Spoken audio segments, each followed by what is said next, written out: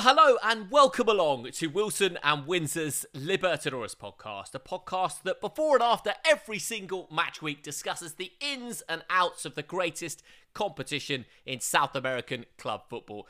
And Mr. Oliver Wilson, at the end of a very, very, very long 12 months and a bit, because this tournament actually started in January 2020 with the first round of qualification, we've arrived at the final, and the final will be played between Palmeiras and Santos, an all-Brazilian affair, on January 30th at the Maracanã in Rio.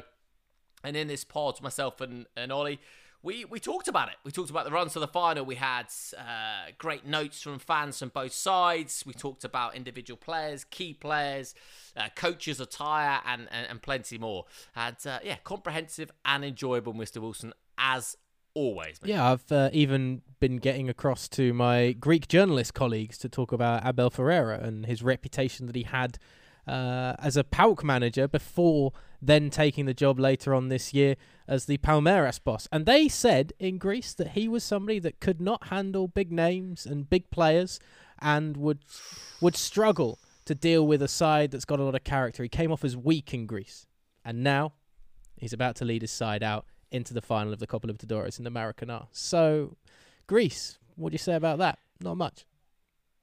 Ollie, I love we went pretty niche the last couple of pods talking about the Sudamericana, but we're back with a bang now because Mr. Oliver Wilson in his spare time is digging into the Greek press to find the niche stories and subplots and layered human interest pieces in this final. So I've got contacts all over the world, Windsor. I've got contacts all over the world. I still can't get correct who plays in the Libertadores 2021, apparently. As I said last week, it was Lanús who would be going in, who, even though they lost the Sudamericana final, it's actually San Lorenzo. Because, of course, the Argentinians this year decided to join the two tournaments, an aggregate score of the league and the Copa Diego Maradona, to combine that together to decide who goes into Libertadores. But that's next year. We're previewing the final, not next year's competition. So let's stay on point. I apologise. If in doubt, just blame the logistics and organisation of governing bodies, Mr. Wilson. Well, yeah, not just in Argentina, across South America. It's a very easy thing to do, I understand. So, or very dangerous as well, perhaps. I'm not sure. Ladies and gentlemen, enjoy the pod. Acá está Luis Adriano, puede ser el segundo. A ver si puede meter el segundo Palmeiras.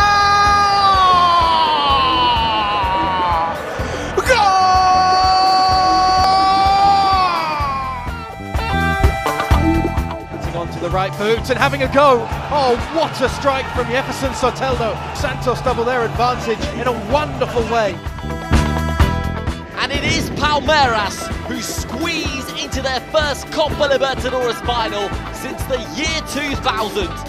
So it will be a all-Brazilian battle in the CONMEBOL Libertadores final. Santos, Palmeiras, the search for Gloria Eterna.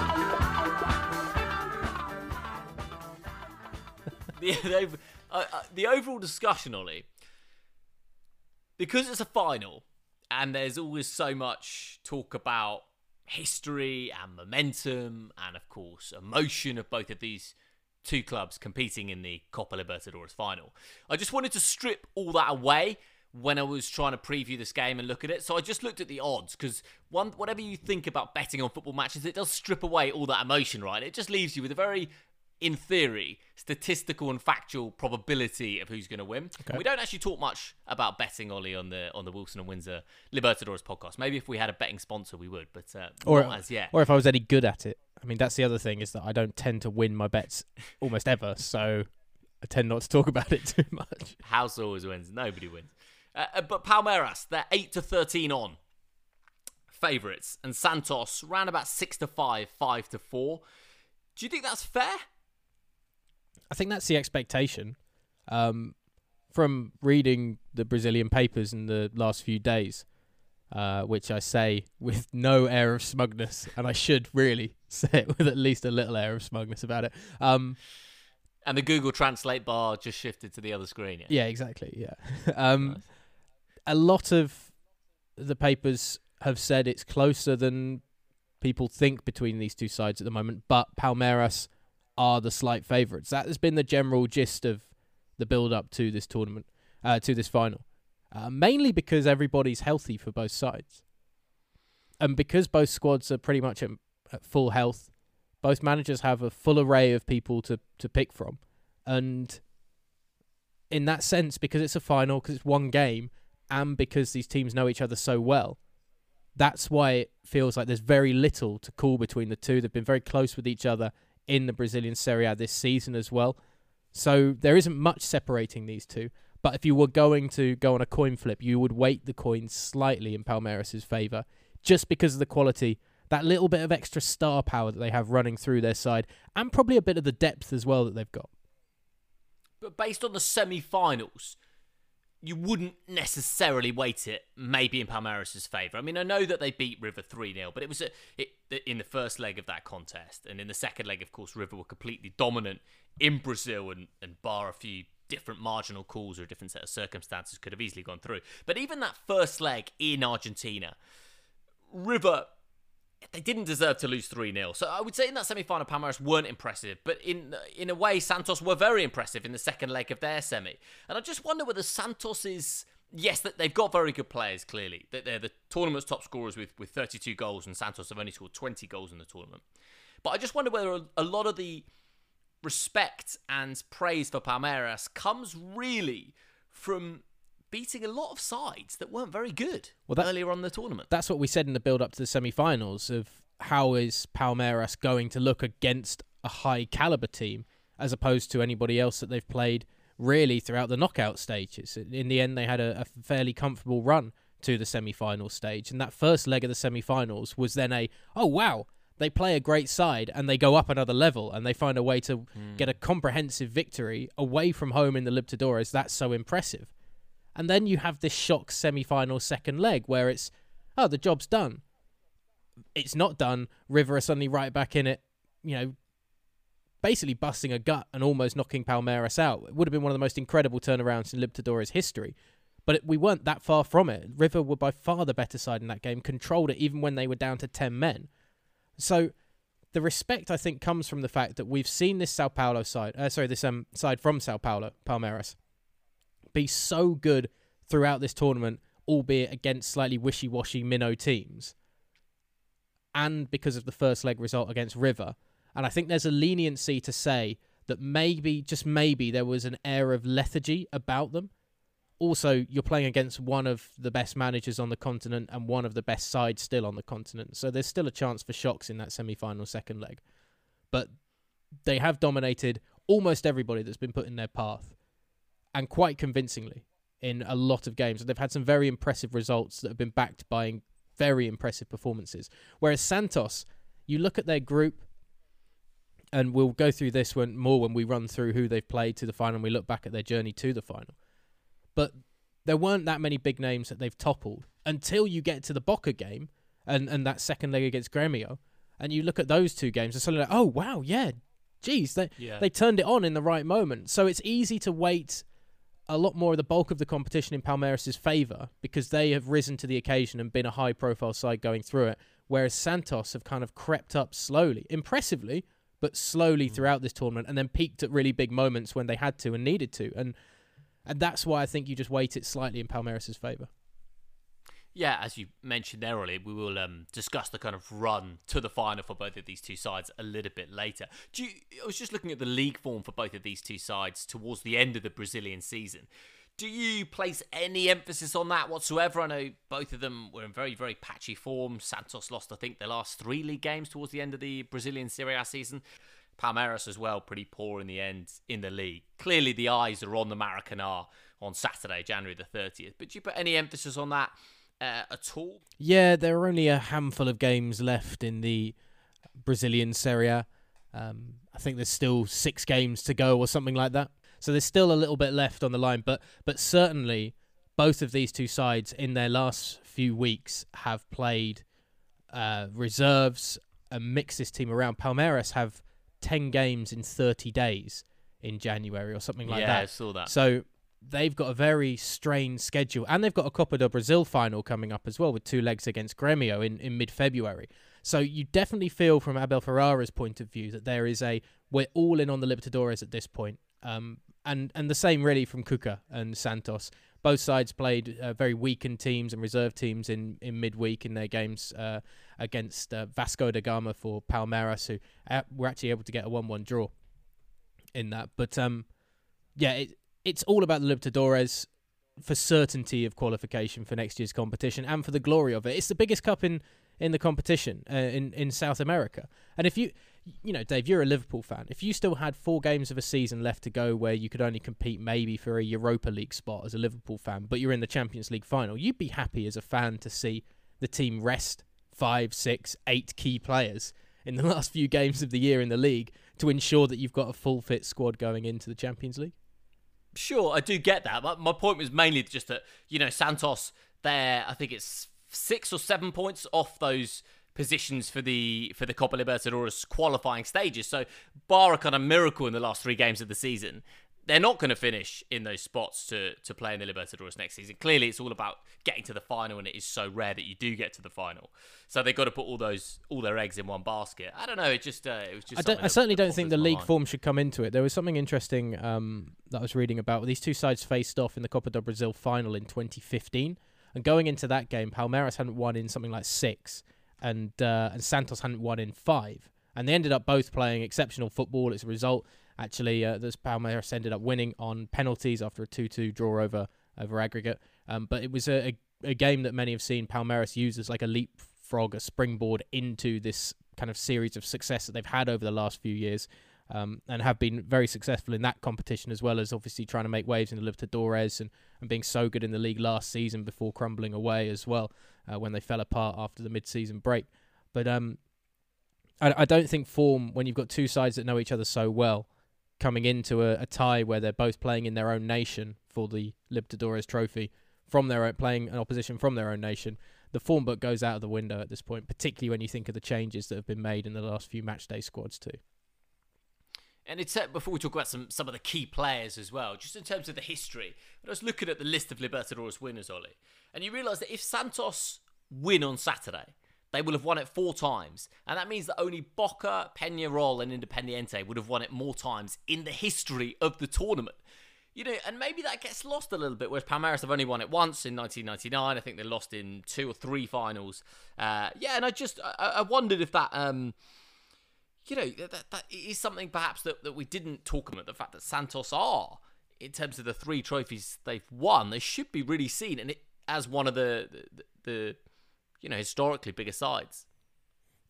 It's weird though, because if you think of had Real Madrid not become what Real Madrid are now, if Real Madrid were more like Atletico Madrid, but still had the success of those early Champions League European Cup victories in the kind of 60s with Di Stefano and people, would you still think of them as a giant side going into a Champions League competition compared to Barcelona's, Manchester City's, those sorts of teams? And I think it's the same way with Santos. 2 of your trophies, of your 3 Libertadores trophies, come in 62 and 63. You then go into Libertadores isolation in terms of winning it until 2011. And then you have to wait another 9 years, almost 10 years, until you get it back into the final once more. So it looks impressive, you know, 3 Libertadores compared to so many other teams that have won it. And I also think there's just a broader spectrum of teams that have won this tournament throughout history as well. They're a big side, but talk to me in the real world. Talk to me in the modern day, modern day football. But Ollie, we always talk about Boca not winning it since 2007, 2011. I know that time goes pretty quickly these days, but that's not that long ago, and I do think it ties up their trophy haul with the 2 times they lifted it in the 60s. Yes, I think if you're talking about Peñarol, then yes, that's an equivalent to kind of Real Madrid winning it many times early on, they're not winning it again, because that's what happened with Peñarol, even though the weight of history is still there for that football club. But I don't know. It's look, if they do it on Saturday, then they're right up there when you look at the history books. Yeah, and then you can look at Palmeiras in the same way that we've been saying they're such a big side, but they've only won this competition once, and that was back in 1999. So their drought is even longer than Santos's. But again, I don't know.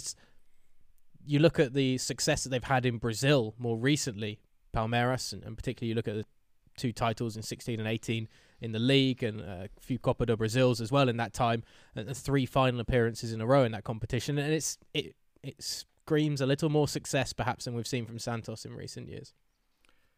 Who's going to win it in terms of which individuals, Ollie, are you looking at to step up and win it?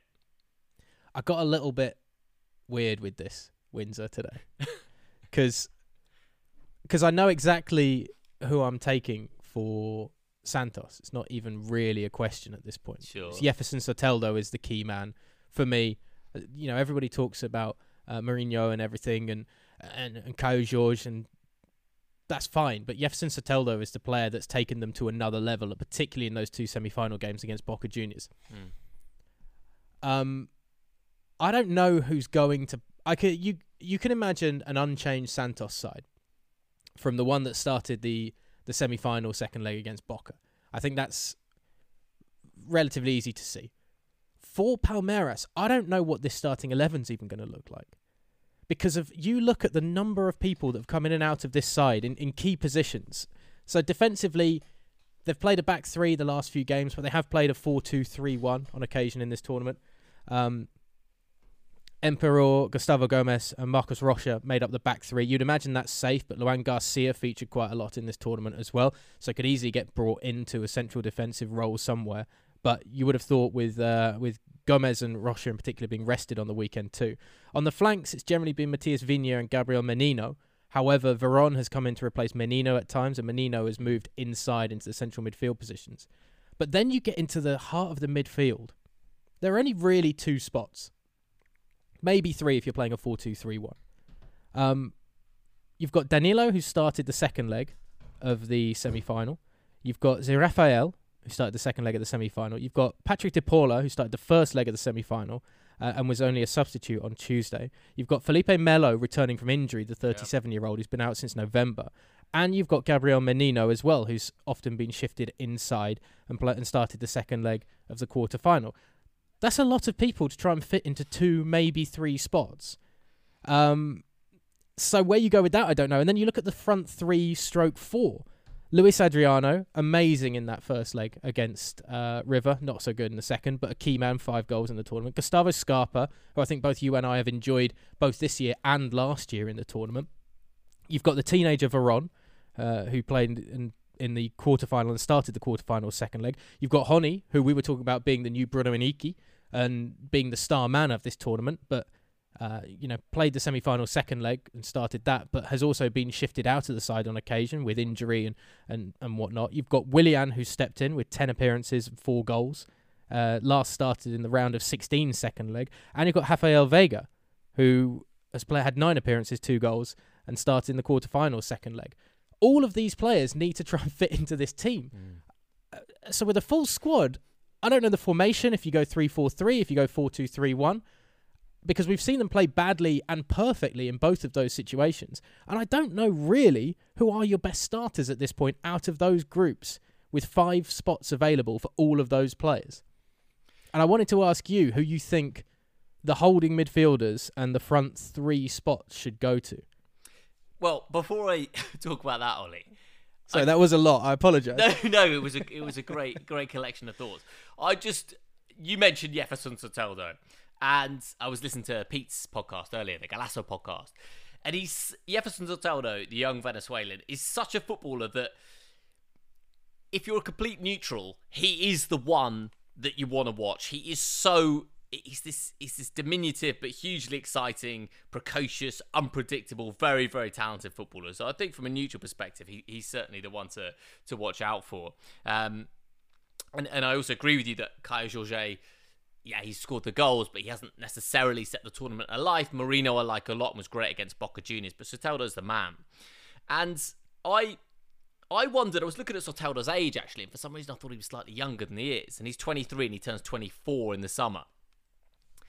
And we've talked on this podcast before, and it's increasingly evident that if a player in South America doesn't get that move to Europe, sub 25, it tends not to happen. And you only have to look at the Palmeiras side to look at Gustavo Scarpa and Honi, and these are good footballers, but never had any kind of success or even a move in, I think, one of those cases to Europe. So I just wonder if, for Jefferson Soteldo, he knows that this is a big, big platform to get a move to Europe, and it might be in some odd ways, if you combine it potentially with the Copa America in the summer, it might be his 2 platforms to get that move, because if he doesn't get it after this, doesn't get it after the Copa America, he's 24, and you'd think that's ridiculous, right? You'd think, of course, he's still got his best years ahead of him, but such is the nature of how it goes.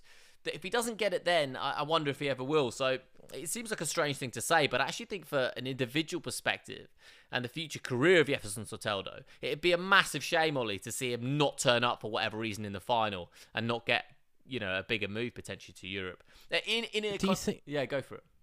Do you think as well because he's commented that he sees Messi obviously as an inspiration because they are similar styles of players and similar statures, but he doesn't. I don't want to take anything away from him. I really enjoy watching him play, and it was a shame that he missed out on a large part of the tournament as well. To be honest, like there was a big gap between him reappearing in the semi-finals. But do you think that he is just a little bit too frail because of his size? His build isn't tiny, perhaps as stocky as Messi. I don't think he has that same strength that a 23, 24-year-old Messi looked like he actually had. And Soteldo then, because of his size and then his build on top of that, you can be so creative, but it's going to limit the number of people that will be willing to take a risk, on a Venezuelan footballer. Name me anybody outside.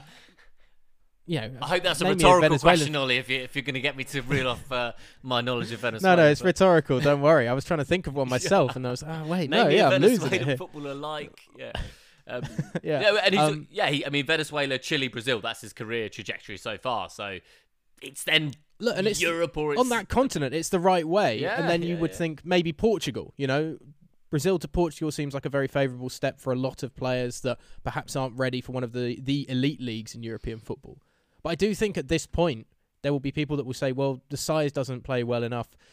He's shown it on a lot of occasions, but being absent for a lot of this tournament as well. Like, is there anything behind that we can't trust his ability to last a full season? And I'd love to see him maybe get a move and get a chance, but I just wonder, as you say, you get to that age, is time just turning up for him too late in his career already? Which is, it just sounds crazy, but it is absolutely spot on. He turned 24. And in contrast, in that Palmeiras side, Gabriel Veron's 18, Gabriel Menino's 20, and Santos, of course, Caio Jorge just turned 19. For them, if they had a disaster in the final, Ollie, or they didn't start the final, there'll be other opportunities. They've got 2 or 3 years to kind of make their name and get the move they want. And, of course, it's not all about what can we do to get to Europe, but it also... It is about that in many ways for these players in terms of, increased wage and playing at the highest level they possibly can. So I just thought it was an interesting thing that there's 1 or 2 footballers out there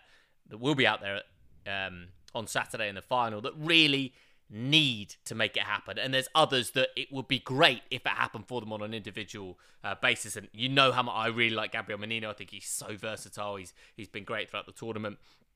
Caio Jorge for Santos is a different kind of player, but his goal record in the tournament for a teenager is absolutely fantastic. Who's going to play for Palmeiras? Well, I mean, when you look at the Palmeiras side that played River in that second leg, it's almost as if you look at that side and then take players away, because it really didn't work in that second leg, right? So it's not like you can look at that starting 11 and be like, okay, generally you'd sort of look at a side that progressed to the final, look at the team that played in the second leg of that semi and be like, okay, that's a solid basis. But it's hard to say because they were so overrun in that second leg of the semi-final. I think Gabriel Veron is hugely exciting, very, very highly rated, already linked to Europe. We've seen some great moments from him, some great goals in the tournament. But I wonder if he misses out in the final.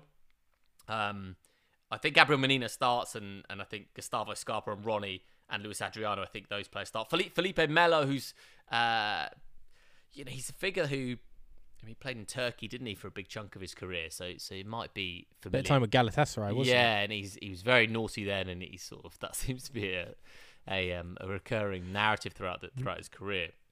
Lots of red cards, and as you said, nearly 37 now, yeah? Or 37 years? 37. And just coming back from injury, only really returned to the side this week. I saw he played at the weekend, didn't he? Or in their last game against Vasco, so yeah. Last game on the weekend, on Tuesday, yeah. But figurehead and the club captain, it's tough to drop the club captain for this sort of game, Big personality. And it's not like, again, he's got more of a case from what happened in that second leg, right? If that second leg finishes 0-0 and Palmeiras go through, then Felipe Melo doesn't get a sniff. But you wonder whether the boss will just look at it and be like, well, he does, he's got that presence in the centre of the park where River overran us, so Yeah, I mean, who knows? I wouldn't want to predict it. But I think Luis Adriano, Ronnie and Gustavo Scarpa start. I wouldn't be surprised to see Gabriel Veron miss out in that 11. Yeah, that wouldn't surprise me. I think as a front three, you'd probably take the Adriano, Ronnie and Scarpa route. For the holding two, I really liked Zé Rafael during the group stage and during the kind of early part of the knockout stages. But it was so bad between he and Danilo in that second leg. I wonder if it's worth going with Patrick de Paula, who started the first leg. Was only a sub on Tuesday as well. But that's it's really interesting who's going to pair alongside Danilo. Because I think he would be the name that definitely doesn't get removed off the team sheet, and it will be finding somebody to sit alongside him. But it could be either Zé Rafael, Patrick de Paula, or Felipe Melo, to be honest. Or then there's a chance Gabriel Menino's played inside. Yeah. That's the thing. Menino's played inside, and then they can have a three behind Luis Adriano of Ronnie, Gustavo Scarpa, and then Rafael Veiga, if they want to. Or then have the kid to come on later on, perhaps. I mean, yeah. The starting 11 is almost as interesting as the potential game itself for Palmeiras of who Ferreira's going to end up choosing. And it is crazy how big those Brazilian squads have, isn't it? I mean, you said it earlier, how many games it was, 10 games in 30 days or something ridiculous.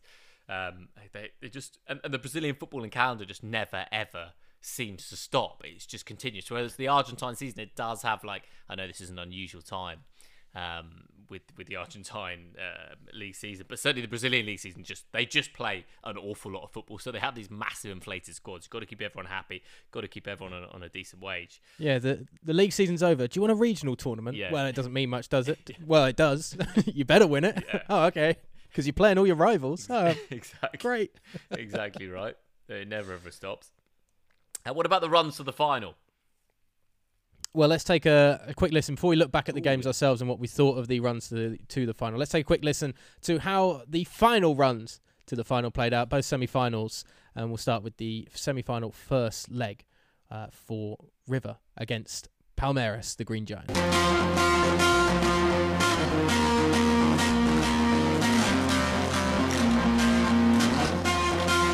River con su indumentaria tradicional, Palmeiras también con su uniforme tradicional. Comienza la semifinal de la Copa Libertadores.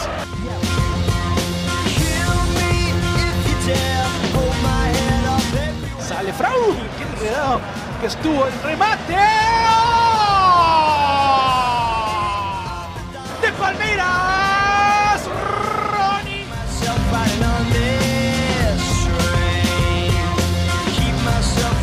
Acá está Luis Adriano, puede ser el segundo, a ver si puede meter el segundo Palmeiras.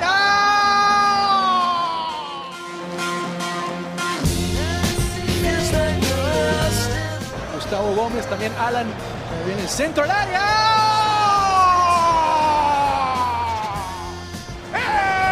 ¡Tu Palmeiras! Matías Viña.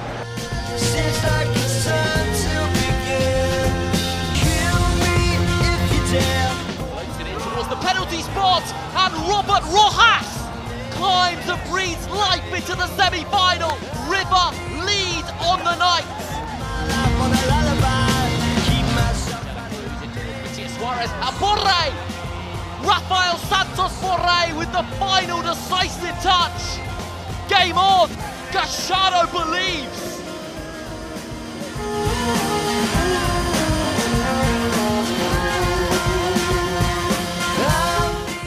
Well, there goes the full-time whistle, and it is Palmeiras who squeeze into their first Copa Libertadores final since the year 2000. Over 2 legs, the margins were slender, but ultimately, this sport is defined by winners and losers, and it is the Brazilians who progress 3-2 on aggregate into the final at the Maracanã in Rio on January 30th.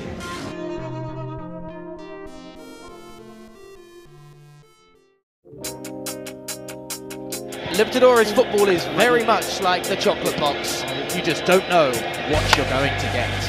For Boca, the expectation is always to rise to the big occasion, but Santos have had the seeds of inspiration sown after Palmeiras' result in this city 24 hours ago. It's a lovely ball into the path of Sebastian Villa, and it came off the top of the crossbar. quick as a flash, the left winger in behind the defence, and he rattles the frame of the goal. Salvio pulls the trigger, straight to the keeper.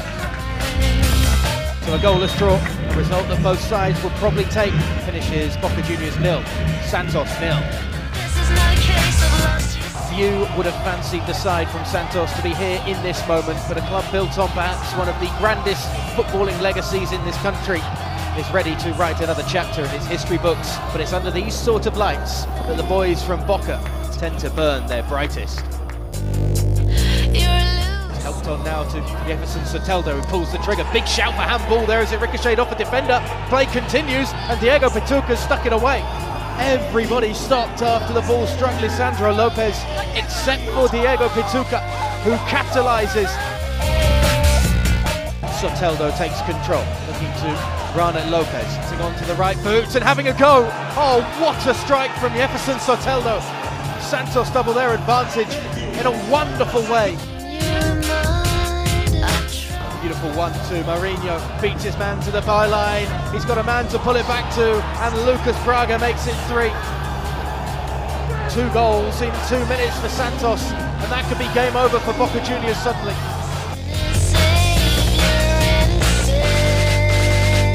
So it will be an all-Brazilian battle in the CONMEBOL Libertadores final 2020. Santos booked their place alongside Palmeiras in the search for Gloria Eterna as they win 3-0 victors tonight and go through 3-0 on aggregate.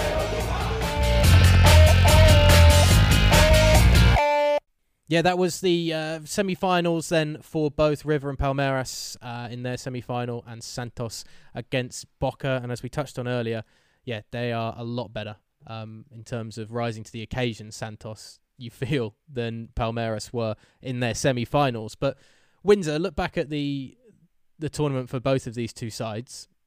Well, do you take much from the early stages of the tournament, the Libertadores? A, considering how disjointed this year has been, for obvious reasons. B, both sides have made managerial changes late on in 2020. Yeah. So things have certainly changed from the first few rounds of the group stages to how it's gone in the last 4 and the knockout stages of this competition. And the weight of opposition that both of these two sides have faced.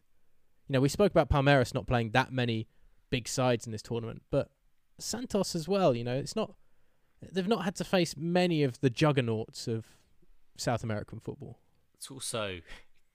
It's crazy that this tournament started a year ago.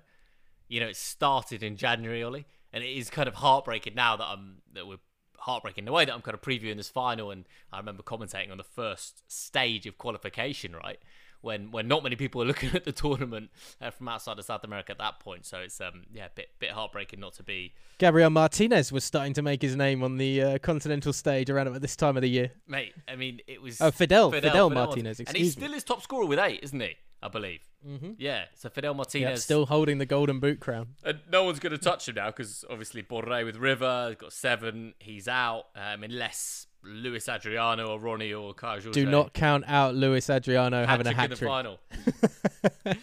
I know you'll celebrate that more than anybody else just because you don't like the idea of Martinez being the top goal scorer for all of his work in the qualification round. I mean, for anyone that didn't, and I would have to question why on earth you wouldn't, but for anyone that didn't start following this tournament in January 2020 at the first round of qualification in the Copa Libertadores, Fidel Martinez, who played for Barcelona, scored 8 goals just in the 3 rounds of qualification, which puts him as top scorer in the tournament, which is fairly ridiculous, Ollie, because he didn't score in the first couple of games of the group stages. Then he got sold to China, I believe. So yeah, there we have it. So yeah, this tournament started 12 months ago, which is crazy, really, with the pandemic interlude, of course. In terms of their runs to the final, then Palmeiras, I know what you mean when you say it's potentially difficult to judge because that first little section of the tournament does feel and was so long ago. And there was a different set of circumstances, different individuals involved. So I do understand that. And also, it is important to say that a lot of the sides in the group stages, they aren't great, really. And so you can get an inflated sense of who's good and who's not. But nonetheless, you can only beat what's in front of you. Palmeiras were in a group with Guarani, Bolivar, and Tigre. And apart from drawing 0-0 away at Guarani early on in that group, they basically battered everyone, scored 17 goals, conceded 2. It was very comfortable. And what are your memories? You know, they had a 5-0 win against Bolivar, 5-0 win against Tigre. They were just dominant. What were your takeaways that you can remember really from the group stages? It does feel like a long time ago now. The thing I was most impressed by, particularly I covered their game against Guarani in the first time they met in Sao Paulo, was, Guarani were a side, led by Big Bad Boba himself. And they had Reyes as well, didn't they? Rodney Reyes coming Redes from the left flank. and Rodney Redes, that was yeah. it. And I think he's back at the club now. I have to double check that, but yeah. And they were impressive during the qualifying stage of the competition. And so I thought, this will be good to see, a reasonably decent side that I've watched that play good football taking on Palmeiras, who are a team that there's a lot of expectation around them, as there always is. And they were so good at just pasting them. That was the night that Adriano wrote himself into football trivia history with his hat-trick in the Libertadores, which is something we don't need to rehash for, the fourth time on the podcast we've discussed it, haven't we? Yeah, listen, go back and listen to other podcasts, but it is an amazing bit of trivia, And so it was like, well, you've got a relatively good side in Guarani in front of you. Tigre, who are in the second division of Argentinian football by that point already, and Bolivar, we know that it's just weighted against the Bolivian sides because of the calibre of football coming out of Bolivia at the moment. But they did it so impressively, foot on the neck kind of job, that was what I thought was really interesting, because we'd spoken about a lot about the big Brazilian sides play within themselves a lot, and they don't necessarily rise to the occasion, don't try and put teams to the sword, and they did that with almost everybody. So out of the group stages, it was, it's not been a big group that they've had to face, but at the same time, they have done it so emphatically that you have to count them as being a side up for the tournament. And that put them, Ollie, as the top seeds from the 16 sides that qualified, taking 16 points from their 6 games. And then they went into the knockout stages of the competition, the round of 16. Where they played Little Delfín of Ecuador, and it wasn't particularly difficult for them. They won 3-1 away from home and 5-0 at home, coming through 8-1 on aggregate. I'm not sure you can really look on that result, Ollie, and learn too much. Then they went into the quarterfinals against Libertad, which again, a football club, the Paraguayans, who do have that weight of history on their shoulders in terms of past experience in the Libertadores. But again, Palmeiras. In the first leg, Libertad actually played quite well, and Palmeiras were troubled in that, and a 1-1. But the second leg, it was just too easy. I remember you predicting it at the time, saying the second leg would just be so comfortable for Palmeiras, and it proved to be the case, winning 3-0 and going through 4-1 in aggregate, and that took them to the semi-final. I mean, it was pretty easy, those two contests, to take them through to the last 4. Yeah, the Delfin result was expected, wasn't it? As we said before the knockout stages, Palmeiras, you're the best seed, you deserve to play the weakest side. It very much looked like the weakest side in the knockout stages, taking on the best side statistically from the groups. The Libertad result, the only question was that first leg, because we both said we wanted to see the impressive results continue and for Palmeiras to go to Paraguay with no fans there and look like a dominant side. And they didn't initially. And it wasn't for a lack of chances being created, but it suddenly, the crispness of their football was certainly gone in that first leg against Libertad. And then they rectified the situation perfectly in Brazil. And then you thought, well, this side just can't be beaten in Brazil. You look at their 4 games on home soil going into the semi-finals. They beat Bolivar 5-0, they beat Tigre 5-0, they beat Delfin 5-0, and they beat Libertad 3-0. So when they go 3-0 up against River in the semi-finals, in the first leg, away from home, there is no way, surely no way, that they're getting pushed. And then we had the capitulation. And that's so worrying going into the final, I think. There is still the element of you don't quite know what Palmeiras is going to give you. Yeah, it's kind of an odd, massive question mark, isn't it, over them? And I wonder if it will sit in the players' minds as well, of coming, taking a 3-0 lead into the second leg of a Libertadores semi-final against the Riverside, weakened from last year. And to suffer that kind of, as you say, it was a capitulation. But it won't match if they go on and win the trophy. But it's the kind of thing, if they go on and win the trophy, it will get lost in the confines of history. But if they do lose in the final, you'll look at that second leg and be like, well, it was there. We said it. That you could see it. Mental weakness. Centre of the park weren't very strong. Yeah. It's either the kick up the behind at the right moment. Oh, they got too complacent and then they had that result and it shocked the system into realising that they needed to be better for the final. Or, as you say, it's the, Yeah, the cracks were visible and certainly shown by River Plate, and then they were exposed by this Santos side that had a similar easy-ish run through the group stages when you look at it. Defensa y Justicia, very impressive going into the CONMEBOL Sudamericana and what they did last week, and we spoke about that. Go back and check out the preview and review of the Copa Sudamericana from last week.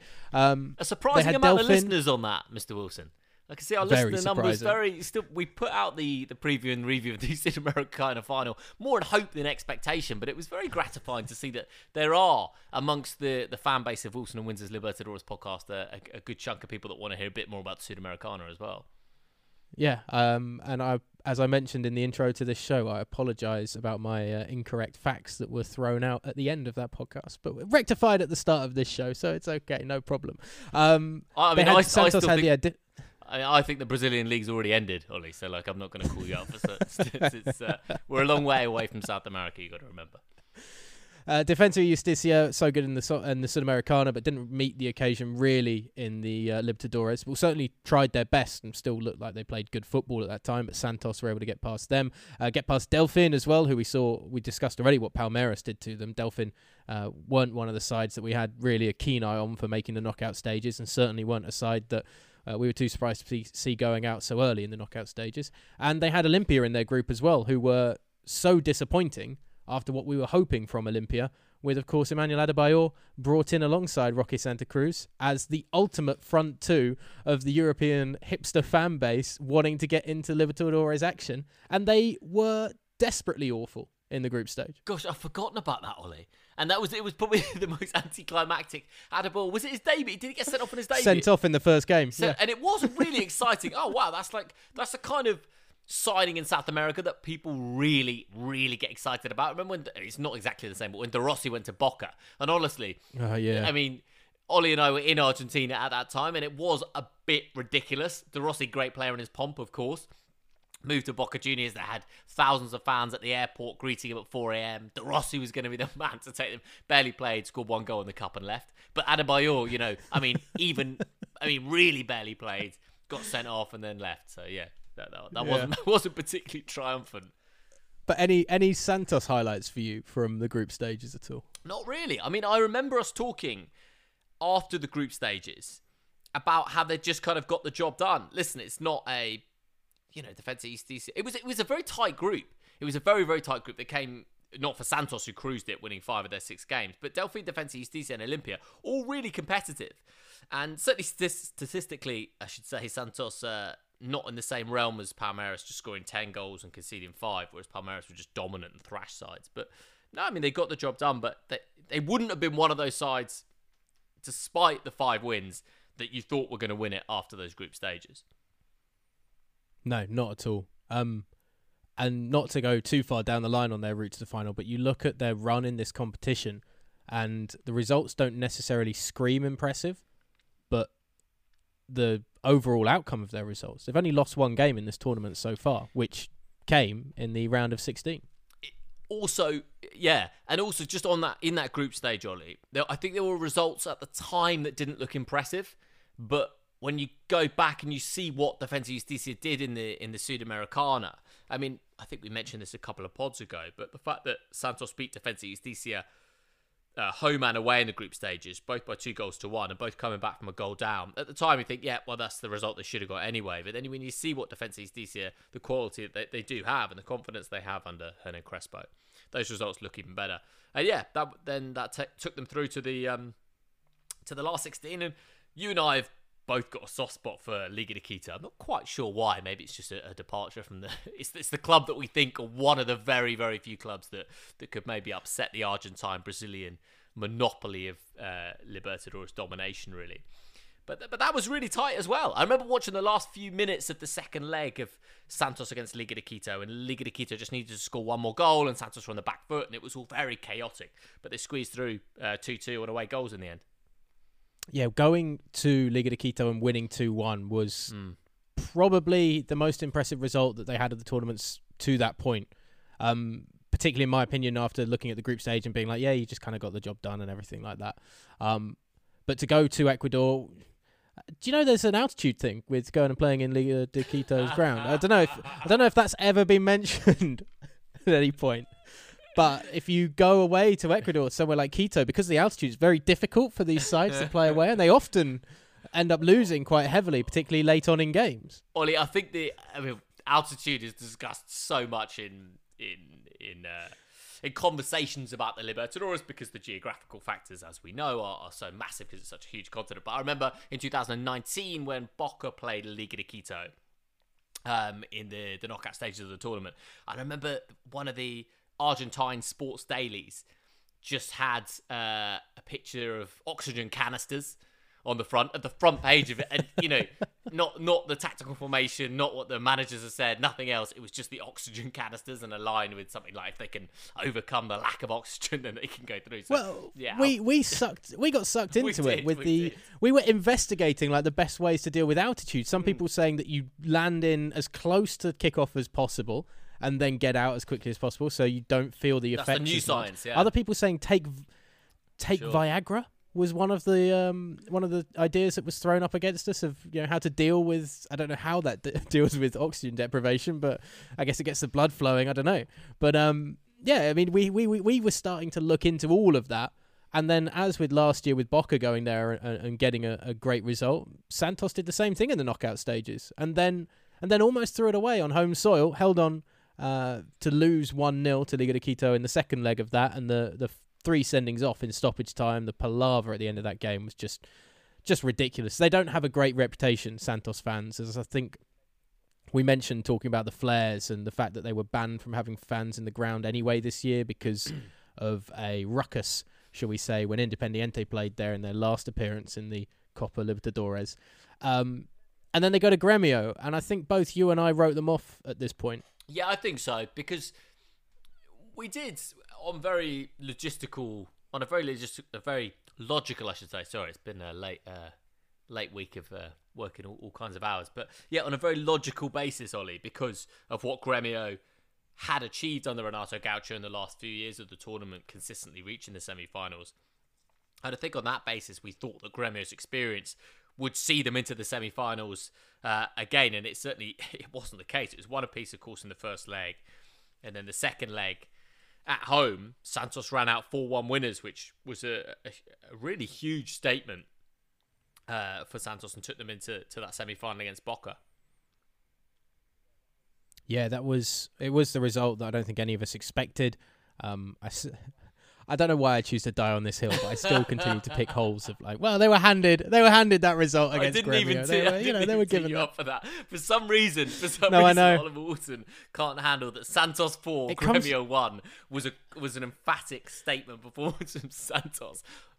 Every time it comes into my head, I'm like, yeah, but Gremio were just awful compared to what we were expecting. Like, there was such a letdown. And was that the same with Boca in the semi-final second leg? Probably not. But it was an impressive result when you look back at it now, and upon reflection, I will have to admit that they got the job done in a very comfortable fashion against Gremio, and then they go to the semi-finals, get a 0-0 draw at Boca, and then again the 3-0 demolition of Boca that night in the second leg, just outrageous. Totally unexpected. It was a complete capitulation by Boca, but Santos were so impressive, played with such confidence. The Merino and Jefferson Soteldo, I mean, the swagger on both of those two players is exceptional. And on their goals, the second and third goals, the one that Mourinho created, the third, and the goal that Soteldo scores, the second. Yeah. Absolute. Two of the best goals of the tournament. I mean, I love the third Santos goal when Mourinho kind of keeps his balance, could have gone down, must have considered it. I think at 0-0 he does actually, but 2-0 he doesn't, and stays his feet, cuts it back to Lucas Braga, who puts it in. So yeah, I mean, listen, you can criticise Boca's performance all you want, but it was a magnificent Santos win. Before we get into our predictions, we do have two fans of each side, and we have spoken to them previously on this podcast. Christian Bengston of Any Palmeiras will be joining us in just a moment. We'll first start with Pedro Anthony from Santos Ingles on Twitter and his thoughts on Santos's chances in the final. Guys, I just finished watching Santos drop its third game in a row. I also saw that Palmeiras have lost 2 out of their last 3.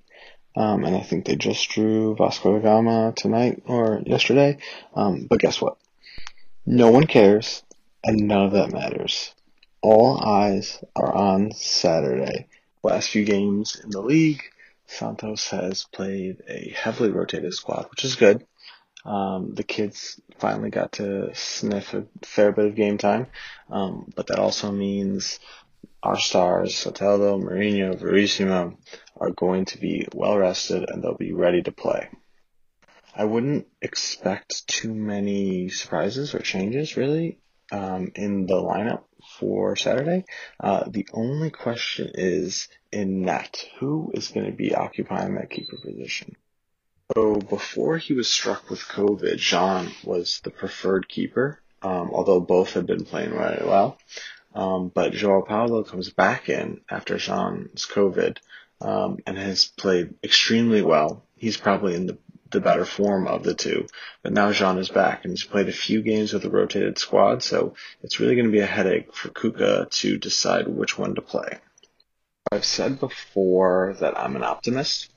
And not only am I an optimist, but I'm also, when it comes to sports, and only sports really, superstitious. So I am going to continue to beat the optimism drum, and I'm going to go for a 3-1 Santos victory in the Copa Libertadores final. It's going to be a great game, and I am beyond excited, and I'm also beyond anxious, and we will talk again soon. Thanks.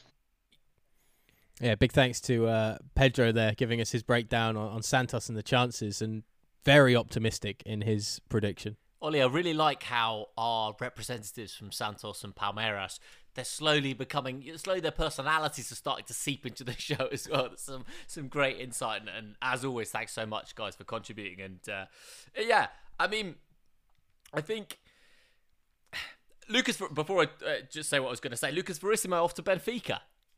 Did you say? I don't know whether you saw that, but yeah, I mean, described as the best defender in Brazilian football. Sure. So, I mean, no real surprise that a big, solid defender that stands out above the rest in South American football does get a move. And at 25 years of age, it's kind of at that moment where it's got to happen now. It's easier for a defender, I think, as well, to have a bit more longevity compared to a creative player as well. Because, rock-solid defenders, Brazil's kind of got a bit of a history of that. You think about, some of the great, like Aldair. I know Socrates was obviously more of a holding midfielder than a defensive midfielder, but still happy to do the dirty work. And you always think of Samba football, but actually there is a good legacy of Luan. Inter had somebody as well. God, name completely skips off the head. But yeah, it's not too surprising if he's ready to make that next move that he does get the opportunity. I just wondered what you thought as well, because I completely forgot about that in our kind of little build up to it. The goalkeeping situation at Santos too, that was touched on by Pedro. Who do you go with? Do you go with the hot hand, or do you go with the guy that's got you to this point? I think he goes João Paulo, yeah. I think he goes, just because John, I don't know, maybe he did very well when he came in, but, I think we were hearing about how he was so far down the pecking order. He was like 4th choice goalkeeper at the start of the season or something. I just think for a final, that's a big, big call. So yeah, I wouldn't make it if I was the boss. Yeah, it's one of those ones that John had his chance, but if there hadn't been everything that's gone on to give John his chance, he wouldn't have been in that position anyway. So now he's made himself unavailable by having COVID, maybe not because of his own fault, but then you go back to João Paulo and with the guy that you were going to have anyway, and the guy that kept a clean sheet against Boca in the semi-final second leg. We've also got Christian Bengtsson from Any Palmeiras as well, talking about the big green giants prospects going into the Copa Libertadores final. Palmeiras have definitely gone into Libertadores mode after fielding basically the bench against Ceará yesterday, Sunday.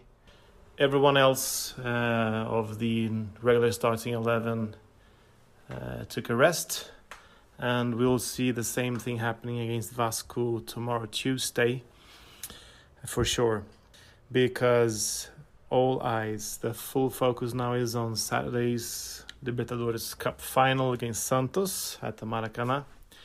Very hard to predict how it's going to be. Palmeiras has been oscillating quite a lot lately. Brilliant results, nightmarish games. It's very hard to predict how this is going to play out. And I'd say the same thing goes for Santos, who has been playing very well some of the games, and like yesterday, losing to bottom dwellers Goiás 4-3 at home after leading the game 2-0 in the first half. So that might be because their head is also on the Saturday's match or something else, who knows. But in any case, both Palmeiras and Santos have been performing on and off in the last few weeks. I think Palmeiras, with Gustavo Gomes back in center lock, will improve defensively. I think if our strikers are on a good evening, Luis Adriano, William, Veron back with great mobility, maybe Rony as well rested, I think we'll have a very fast, pacey attack, counter-attacking a lot, which is Palmeiras' strength. And I believe that it will be Palmeiras who takes the title. 2-0 against Santos on Saturday. And it will be beautiful. It will be beautiful, apparently, according to Christian. Big thanks to both Pedro and Christian for contributing to the podcast in the last few weeks and giving us their insight from the fans' perspective of these two brilliant Brazilian clubs. I feel like they know each other a little bit as well, Ollie. There's a few little jibes, a few friendly jibes coming in. And Christian also says Saturday like a Cockney, like a guy from the east of London, which I did clock. So Christian, yeah, I don't know where that's come from, but he's had his time in England. Christian, yeah, he's had his time, okay, although Bristol, so it's not really a Bristolian accent, I wouldn't Saturday. say. But yeah, no, great to hear the thoughts, and I think both of them sound quietly confident to me. I don't think Christian sounds confident.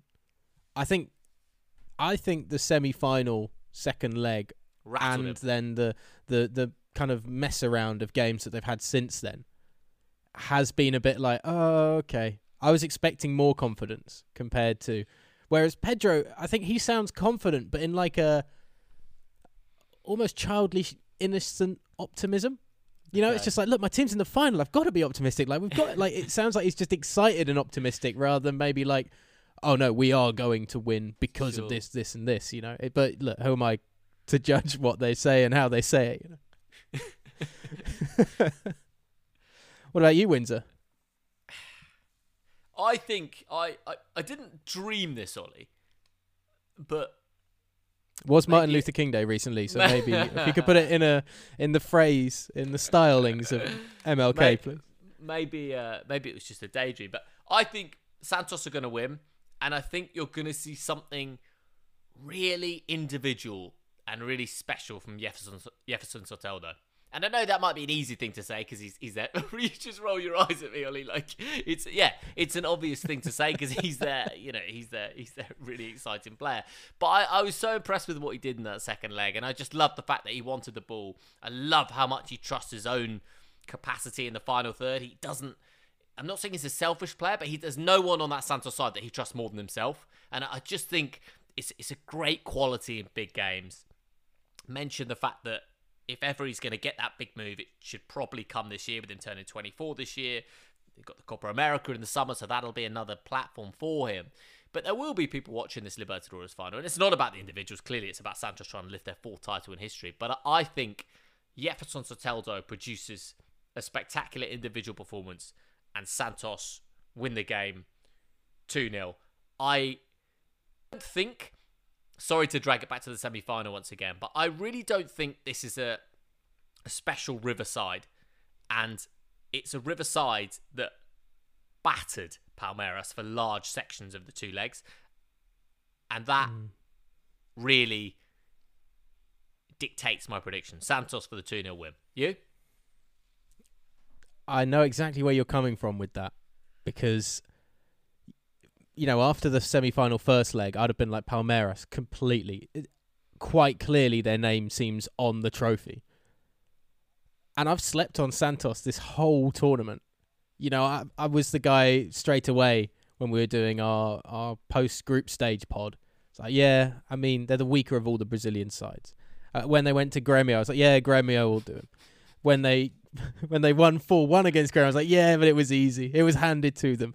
And every time I berate them, they just come and do something better and better. And I was expecting Boca to beat them, and Santos went and got the results that they needed in both legs.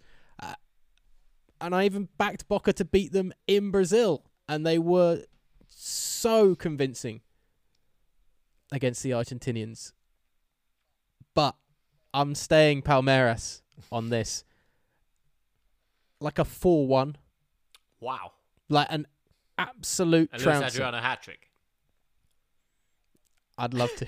I'd love it to be. I mean, Fidel honestly, I Martinez just think crying from his apartment in China, thinking his apartment. if he's allowed out, you know. Yeah, I just think that, you know, we've been treated some really special games in this tournament, to be honest. But there haven't been many great, thrillingly close games. Like, overall, the semi-final for Palmeiras was obviously very close on aggregate, but both of those semi-finals were blowouts one way or the other, I felt. I just see it's going to go big one way, and if it's going to go big one way, it will go big Palmeiras. And I don't mean that as a discredit to Santos. I just wonder if maybe Palmeiras is more built with the depth that they've got, with the adjustments that can be made for this big occasion. So, yeah, I'll go big. I'll go punchy. I'll go 4-1. Wow, that is. I'll give you good odds on that, Ollie. I saw both teams to score at evens. That would be my bet if you're a betting man, yeah. Oh, that would be a strong one. Yeah. Is there any other business for the Copa Libertadores final, by the way? There's a couple of little nuggets I've found here and there and everywhere. Do you know any of the players? Because Cuca, who looks like a homeless man. I thought you were going to say touch on both managers. Something more sinister than that. I think that's a pretty generous assessment. Yeah. It does look a bit of a wreckhead on the sideline. But could you name any of the players that he took to the Libertadores final and won with Atletico Mineiro in 2013? Off the top of the head. Ronaldinho is one. I'm out. Gilberto Silva was part of that squad. Bernard, the Everton player who made his name at Shakhtar Donetsk. Joe, the Manchester City flop. And Grêmio's centre-forward who cropped up in a big moment against Olympia in the knockout stage. Diego Tardelli was also part of that side. And going into the game against Atletico Mineiro this week, Cuca went back to the same area on the Atletico Mineiro bench where he knelt on his knees watching the penalty shootout in that Libertadores final, and knelt down and prayed before the game in that same spot. And now normally I would be like, you know, Brazilian, Argentinian football media in general over sensationalizing some really, you know, insignificant moments. But that seems like a manager that's almost playing up to the significance of playing against his former side that he won the Libertadores with before going to the Libertadores final again with Santos, and going back to that spot on the dugout to pray. I mean, it's just like you're feeding the Brazilian press. I love it. I love stuff like that. I love that. I really, really enjoy stuff like that. You've done some good digging there as well, Mr. Wilson. And do you know Jesualdo Ferreira? No. So he was the Santos boss before Cuca earlier this year. So, you know, he's kind of implemented a lot of this squad. There haven't been that many changes to it throughout the tournament. And a lot of people are giving him a bit of credit after everything that Cuca's done still, that, you know, this was Jesualdo Ferreira's kind of setup. He resigned after saying that there was a lack of vision at the club. That's why he parted ways with them and Cuca came in the latter part of 2020. But do you know who Jesualdo Ferreira's coaching protege is? He's the man in the dugout for Palmeiras this weekend, Abel Ferreira. He coached him at Braga when Abel Ferreira was playing there, and then they both were coaches together at Sporting Lisbon. And Abel Ferreira sees him as his master, and Abel Ferreira sees himself as the apprentice to Jesualdo Ferreira. So somewhere back in his home in Portugal, because he's now the Braga coach once again, Jesualdo Ferreira will be watching this with a big smile, because one way, either the team he built or the manager he built is going to win the Copa Libertadores. That's a great touch, Ollie. That's really, really cool. Oh, yeah. Yeah, it's so weird. That's awesome. That's really awesome. You've been busy this week. No fans, no concerts pre-match, which I love as a football fan and not a music dancing fan. Big fan of that. Not a big fan of the no fans, obviously, but because there's no fans, I know you're not. I know so there is a silver lining. You're heartbroken about the no fans, Ollie, because you've been sending me clips of San Lorenzo's fans all week. It's not like they're in the final or anything. It's just Wilson, like in a quiet afternoon, just watching clips of San Lorenzo fans bouncing up and down. And $15 million prize money, of course, going to the winner of the Copa Libertadores. Can I just say one thing about Cuca? I saw in his post-match interview after the semi-final, Ollie, he was asked about the final, and he said, look, if we win, then we're the best side in South America, and if we finish second, if we lose in the final, well, then we're the second best side. Either way, it's been a great tournament. And I thought that was kind of an odd thing. That's kind of the thing that you would say after you've lost the final, right? Like, oh, we didn't win, but we finished that. And it just felt... It didn't feel to me like he was accepting defeat by any stretch in the final. Clearly not. It just, for me, he was just taking a little load maybe off his own shoulders, off the shoulders of the players, just pushing it on Palmeiras, saying, look, they're the favourites. We're not really expected to be here. And if we win, we win. If we don't win, we don't win. I just want my players to go out there. And I thought that was an interesting note, that maybe just a little bit of a message to his players that they can play with a bit of freedom in the final. And I certainly hope so.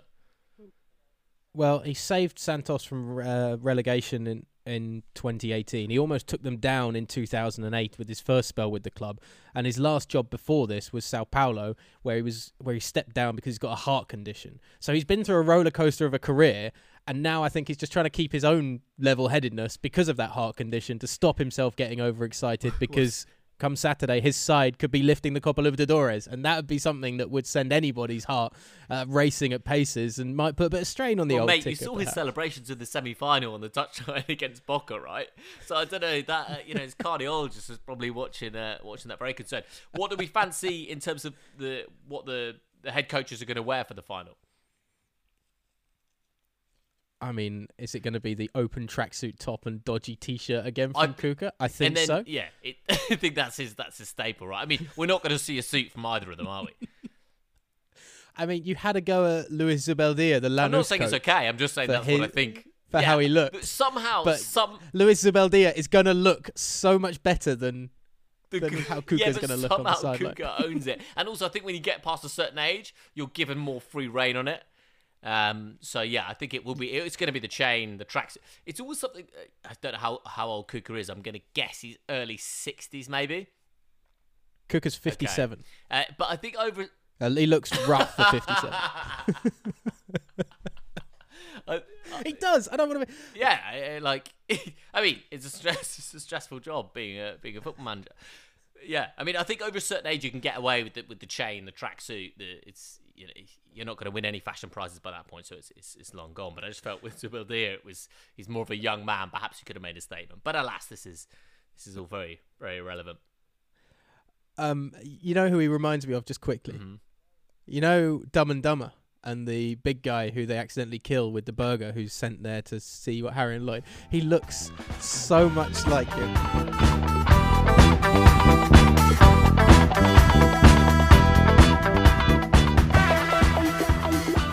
So that brings an end to our preview of the Copa Libertadores final for 2020. Palmeiras against Santos. Who do you think will find their way to Gloria Eterna and have their hands on the Copa come the end of Saturday's game? Kicking off, remember, at 8 o'clock GMT. A big thanks to our guests from our respective Brazilian clubs, to Pedro Anthony from Santos in English, that's Santos FC _Ingles, Santos FC _Ingles on Twitter, and of course to Christian Bengston as well, for getting in contact with us. Any Palmeiras on Twitter. That's at any Palmeiras on Twitter, or anythingpalmeiras.com is where you can find him. You can find David Windsor, who will be, I'm sure, live tweeting throughout the game, as he is always live tweeting any sport that he's covering on Twitter, at David T. Windsor. That's at David T. Windsor. And myself on O_J_Wilson. That's O_J_Wilson. Like, subscribe, and follow the podcast, of course, on Anchor.fm, who are our host, and all good podcasting outlets as well, including Google Podcasts and Spotify, TuneIn Radio app. There's really no excuse to not be listening to your coverage of the Copa Libertadores right here. And, of course, you can find us on email with any questions you have about South American football. willwinpodcast@gmail.com. That's willwinpodcast@gmail.com. Look, enjoy the game on Saturday. Enjoy the break, perhaps. I don't know if we can, from Libertadores football. Once Saturday's game is finished, we'll, of course, be back with our post-game podcast on that, and then we'll be taking a break until the Libertadores 2021 starts. But we'll be back on Sunday with our review of the big game. Who will have their hands on the trophy? We'll know in a few days' time. Take care.